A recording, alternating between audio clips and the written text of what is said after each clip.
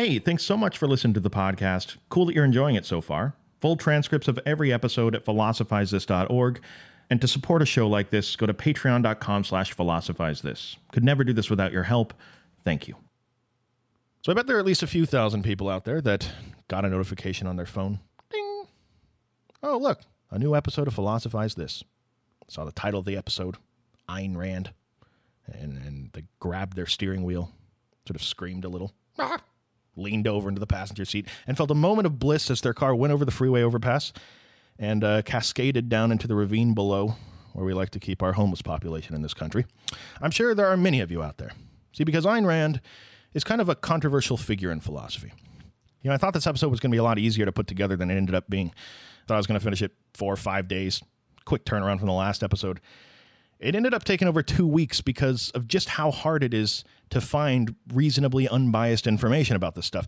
And I told myself, if I'm going to do this thing, I don't want it to be like everything else out there. I want to try to make it the gold standard when it comes to understanding both sides of this debate of whether Ayn Rand is a philosopher or not. Now, I've read a lot of commentary about Ayn Rand over the last 2 weeks. And what the people that do the commentary on her seem to want you to believe is that one of two realities is true. Either Ayn Rand is a philosopher, and she created an elaborate system that overthrew the ideas of many thinkers before her and ushered in a new age of philosophy, or that she's not a philosopher, and that she was just a person living in post-World War II Russia who was understandably terrified about what was going on around her in the Soviet Union, wrote a few novels to rant about some ideological positions that she held, and then after the fact tried to ground her ideas in an objective philosophical system that is poorly explained and has tons of gaping holes that she willfully glosses over. What I want to do today is to give an introduction to either side of this debate. And if you're one of the people that drove your car off the side of the freeway, well, God rest your soul. But if you manage to cling to life in the ICU and listen to this episode, understand that even if you don't think she's a philosopher, talking about the reasons many philosophers take issue with her is to be talking about philosophy. Not only that, though, these ideas, they're all around us in modern politics. Rand Paul is named after the woman. I saw this study where they asked a bunch of influential people what book is the most influential on your thinking. Atlas Shrugged is number 2 on the list, right behind the Bible. If you're somebody that's engaging in modern discourse, you're going to come across these ideas at some point. And I think all of us can benefit from learning about exactly what they are. So what Ayn Rand thinks she's doing with her body of work is rescuing philosophy. And the strategy she employs to rescue philosophy is to create a complete philosophical system. Not something you see very much anymore. I mean, if you lived 2,000 years ago, it was all the rage, but apparently people just aren't that ambitious anymore. But not Ayn Rand. Real quick, just because we haven't talked about these for a while on the show, let's talk about how these systems are typically structured. Traditionally, philosophers will construct a system and they'll use one area of their thought to justify the next area of their thought, which then justifies the next area of their thought. You know, they'll make some sort of metaphysical or epistemological claim, and they'll use that as a foundation for their ethical claims, which then gives rise to their politics or their aesthetics or anything. For example, a philosopher may start out by making a very basic metaphysical claim. They may say, we look around us in the world, we all seem like separate people. It may seem like that tree over there and that rock are distinct from me, but in reality, a philosopher might say, we're actually all individual aspects of this totality that is the universe. In reality, we are all actually one thing. So, for example, they may go from a proposition like that and use it to justify their ethics. They may say, well, since in actuality we are all one thing, it would be wrong for you to go up to your grandpa and punch him in the neck because he changed the channel, right? Reason being, that would be an act of self-sabotage since we are in fact all one. From there, they may use that to justify their politics. They may say that the role of government should be to prevent people from punching their grandpa, or that since we are all individual aspects of this one larger thing, and that no one of us is more or less important than another, we should all have an equal say in how things operate. This is a very crude example of how these different fields are structured to link these ideas together in a philosophical system. Well, Ayn Rand is no different. Now, most people, if they're trying to explain Ayn Rand's work, will start with the metaphysics and epistemology and they'll work their way up to her politics. I want to do it the other way around for a couple reasons. One, because I think talking about her politics brings clarity to her ethics and epistemology, but also because one of the major points brought up by critics of hers is that these political, ideological messages that she lays out in her novels are really the things she wants to be talking about, and that all the rest of it is just sort of hastily thrown together after the fact to justify them.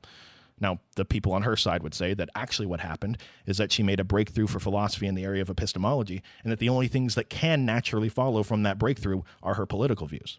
Whatever side of this you fall on, I want to go from the top down. I want to start with her politics and then sort of work our way back up. Hopefully we'll have a pretty clear picture by the end of this thing. So I guess Ayn Rand would probably ask us all the question, what happened to you, America? What happened to you? You used to be great. Now you're just good. Or even worse, fair. We need to make America great again. But how do we do that? Well, what's wrong with it? Maybe a good strategy for finding out what's wrong with it is go all the way back to the very beginning and sort of work our way forward to find out where things went wrong. The year is 1776 in America. What is the most iconic line you can think of that sort of embodies what America was all about back then? What's the line from 1776 that describes America at that time? Many of you are probably thinking, life, liberty, and the pursuit of happiness, these unalienable rights. To be a citizen was an individual pursuit. We didn't want much, us Americans. We're simple people. All we wanted was to be able to live free and trade a beaver skin for a brand new pilgrim hat. We were commerce-minded immigrants that just wanted to work hard, pursue our own interests, and make mutually beneficial exchanges with each other. Ayn Rand thinks that it's this guarantee of life, liberty, and the pursuit of happiness. It's a big reason why things went so well for the United States in the coming years.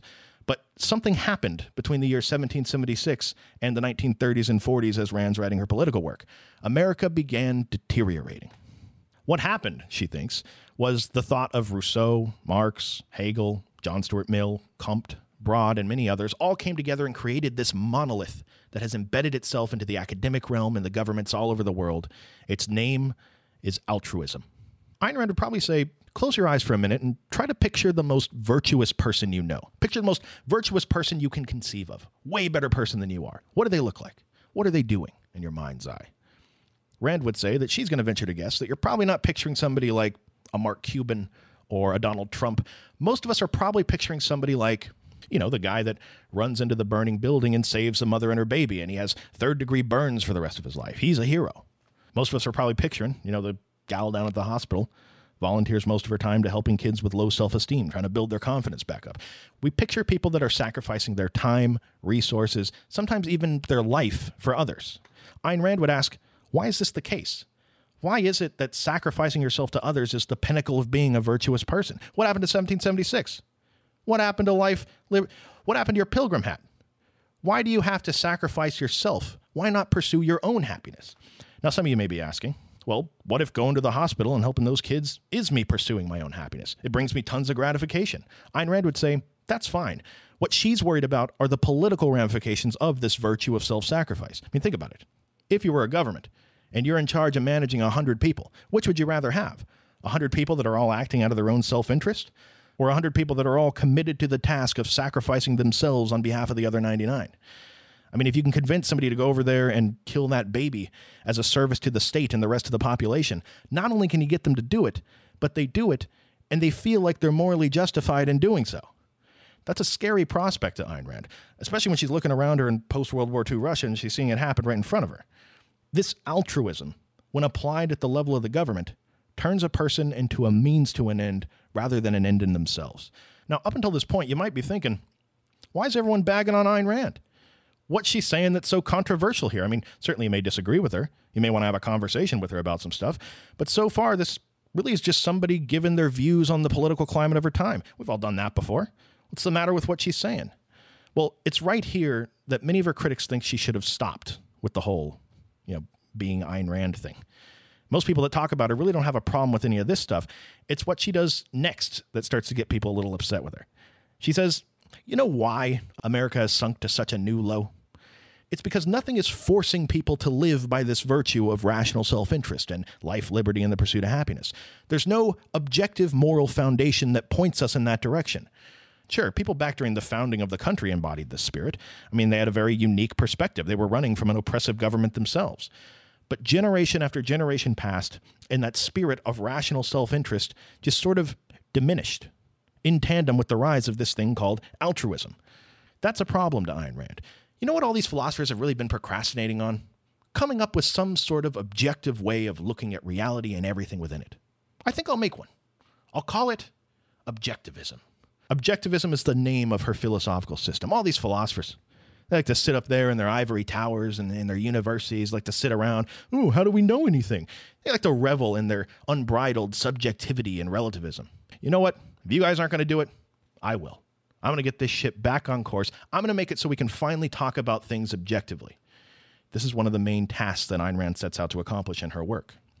Now, again, this is a point that people who are critics of Ayn Rand start to get a little annoyed. They'll say something like, you're going to try to make things objective. Okay. Where have you been the last 2,500 years? All these philosophers that you're talking about, like to sit around and stare at each other and talk about how they don't know anything like it's some weird fetish, these people would say. It's not like they just love sitting around in a circle together. Most of them spent their entire lives trying to preserve the idea of objectivity. It's just the rigors of philosophical scrutiny are kind of brutal. You know what, Ayn Rand? I'm going to go out on a limb and say that if you think you've arrived at some objective way of looking at reality, that maybe you're just trying to avoid philosophical scrutiny. No, don't you be mean. Just because no one's ever done it before doesn't mean no one's ever going to do it. Come on, Ayn Rand, what was your idea? Tell us. Ayn Rand would begin by talking about what she sees as one of the most fundamental and important activities that all human beings can engage in. It's the process of concept creation. Although she doesn't believe that we create concepts. We'll get to that in a bit. But we have to talk generally about the topic of concept creation to understand where her distinction lies. So think of what the world would look like if you never experienced anything before in your life. Like literally nothing. What would trees look like? What would shadows look like? What would moving water look like? It would probably be pretty crazy, right? I mean, you wouldn't know what any of these things were, and you wouldn't have any frame of reference to be able to link them to past experiences. Now, philosophers, in their pursuit of trying to understand things, really like to take a close look at trying to understand how we understand things. What does that process look like? Most of us probably don't really think about it that much. But, you know, when we were babies, there was a point in your life when you had never seen a tree before. And we go through all these different stages of development, you know, smooth transitions, events, sequences, but eventually we come out on the other side of that, and magically we know what a tree is, and we have a sense of how to identify one. How did that happen? When philosophers talk about our experience of the world, they refer to these kinds of things as concepts.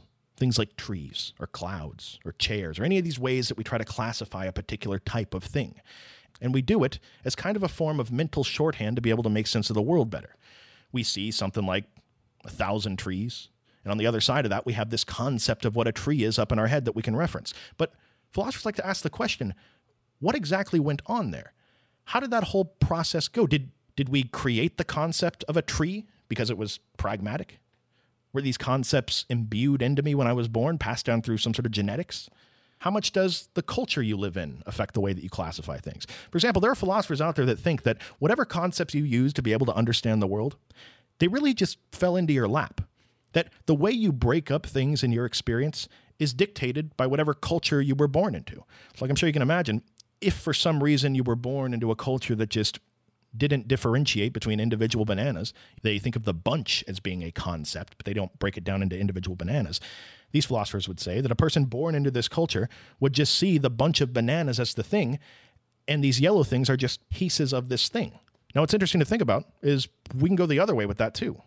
We can break the banana down into other concepts if we want. Banana peel, banana fruit, banana seeds. And we can break all these down into further concepts. And what I'm saying is that what begins to emerge when you look at this stuff is just how arbitrarily most of us break up the world and put parameters on things to be able to understand them better. What also starts to emerge is just how important this process is if we're going to be thinking clearly and distinctly about things. Ayn Rand thinks this process of concept formation is one of the most fundamental and crucial things we do as human beings. She thinks that if you had to name one, it is the thing that separates us from the apes. Not only that, it's the thing that separates the most ape-like man from the most non-ape-like man. I don't know what the antithesis to ape is, but it's what separates dumb people from smart people to her. This process of refining our views about how to break up things in our human experience of the world. Now, I'm sure you can imagine, as people are learning this skill of how to properly formulate concepts, so you can imagine certain traps you might fall into. For example, I may be talking to you and I may be telling you a story about something that happened in my kitchen the other day. And just within the confines of normal everyday conversation, calling it my kitchen is not something I put much thought into. It's just this pragmatic form of shorthand we've come up with that allows me to tell you a story about my kitchen and not have to say, oh, you know what happened the other day in that room where I keep my dishwasher, my toaster, my refrigerator, my cabinets, my spatulas? It's this word so that I don't have to spell out all the concepts that make it up. It's there for convenience. But imagine if the context changed. Imagine if I'm not just talking to you about something that happened in my kitchen. Now I'm talking to a contractor that's going to remodel my kitchen for me. I can't just say, build me a kitchen. No, he's going to want to know what I want in this kitchen, where I want it, what color I want it to be. Further distinctions are going to need to be made. Now, this kitchen example may be a little bit ridiculous and ultimately harmless, but Ayn Rand would say that most of us do this all the time with any number of different things that aren't as harmless. Our thoughts on politics, economics, what the meaning of your life is. We're guilty of not really looking at these concepts closely enough and trying to decipher what the essential properties of them are.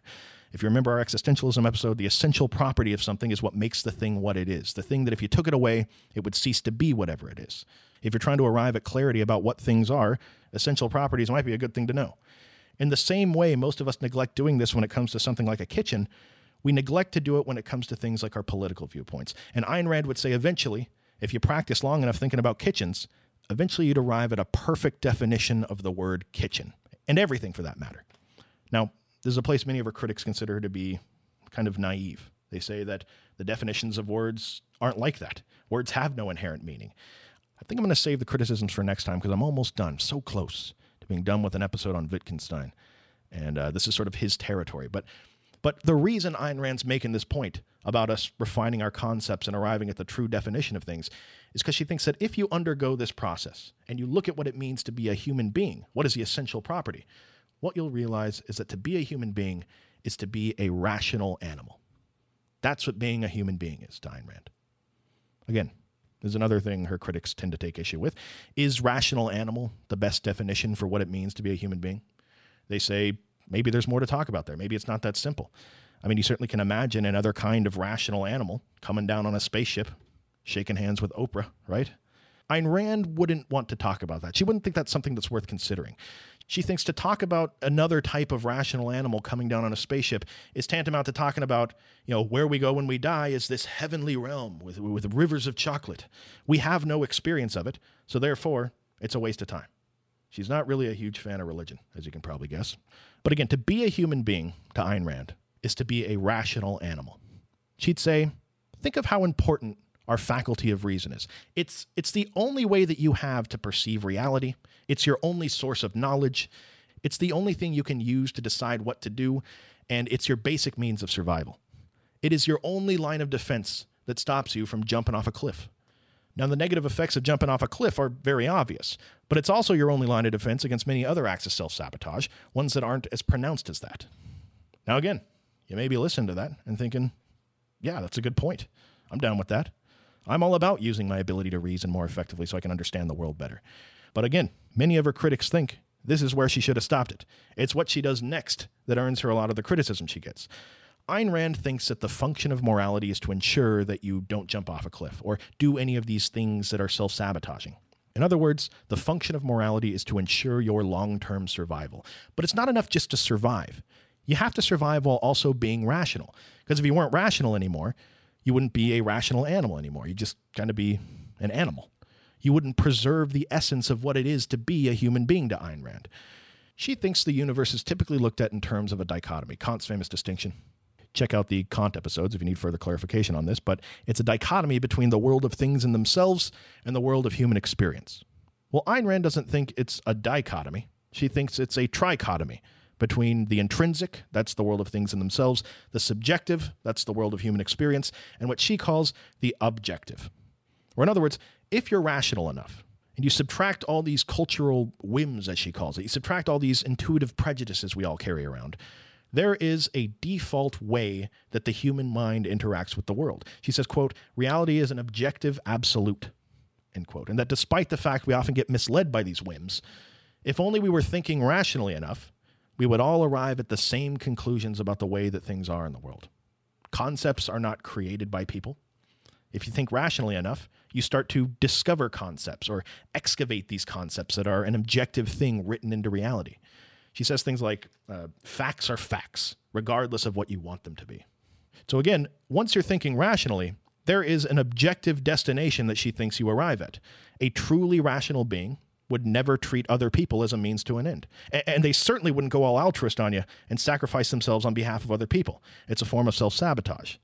Now, politically, what follows from this, if you're Ayn Rand, is that we need to have the only form of economics that doesn't have this sort of ruling class versus exploited class dynamic. We need laissez-faire capitalism. We need free markets. We need the only system that allows for people acting in their own rational self-interest to make mutually beneficial exchanges with each other. When you're thinking rationally, life shouldn't be about sacrificing yourself on behalf of the state or on behalf of, miserably serving other people. It should be about pursuing your own rational self-interest. Now, there's a lot to unpack there. Her critics will say, okay, so if a person's thinking rationally, they'll never use another person as a means to an end. That's cool.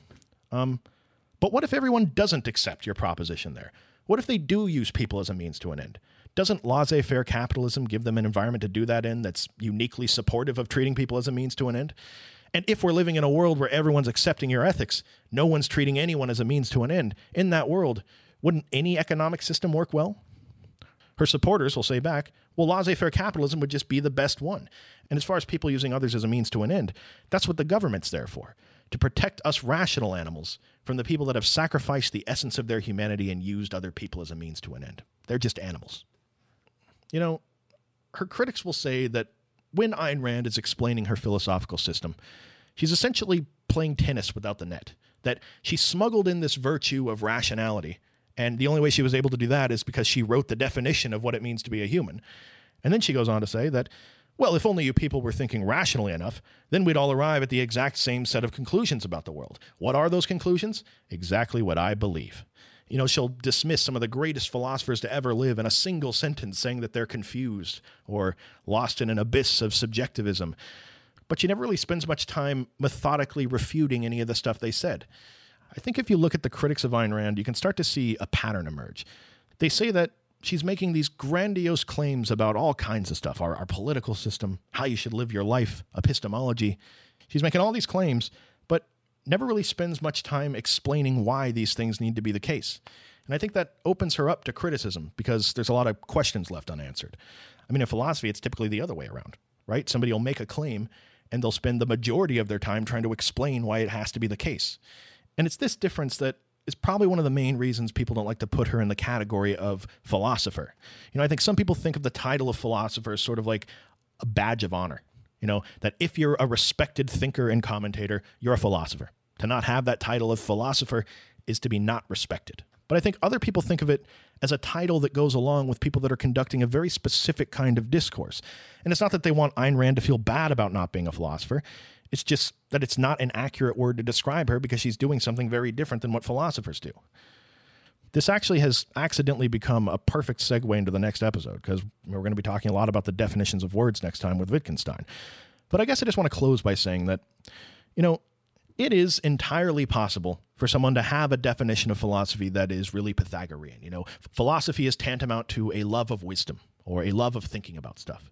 And they may very well use that definition and say that people like Ayn Rand and J.K. Rowling and Lance Armstrong, all these people are philosophers. Just keep in mind that if philosophy is just a love of thinking, then that dude down there at the mental institution that loves to spend his days thinking about how the guards are plotting to steal his jelly beans from him, that guy's a philosopher too, under that definition. And that ultimately, when most people are talking about philosophy, they're talking about a very specific type of discourse. Some people have a definition of philosophy where they say that religion is part of philosophy. Religion is a type of philosophy. But if somebody said to me, look, I'm really interested in learning about philosophy, what book should I read? I wouldn't tell them to read the Bible. Not because I'm making some value judgment about the Bible, but because what they do in the Bible is extremely different from what Hume or Descartes or Plato did. Anyway, we'll talk more about it next time. It's going to be out soon. Keep your eyes open. Thank you for listening. I'll talk to you next time.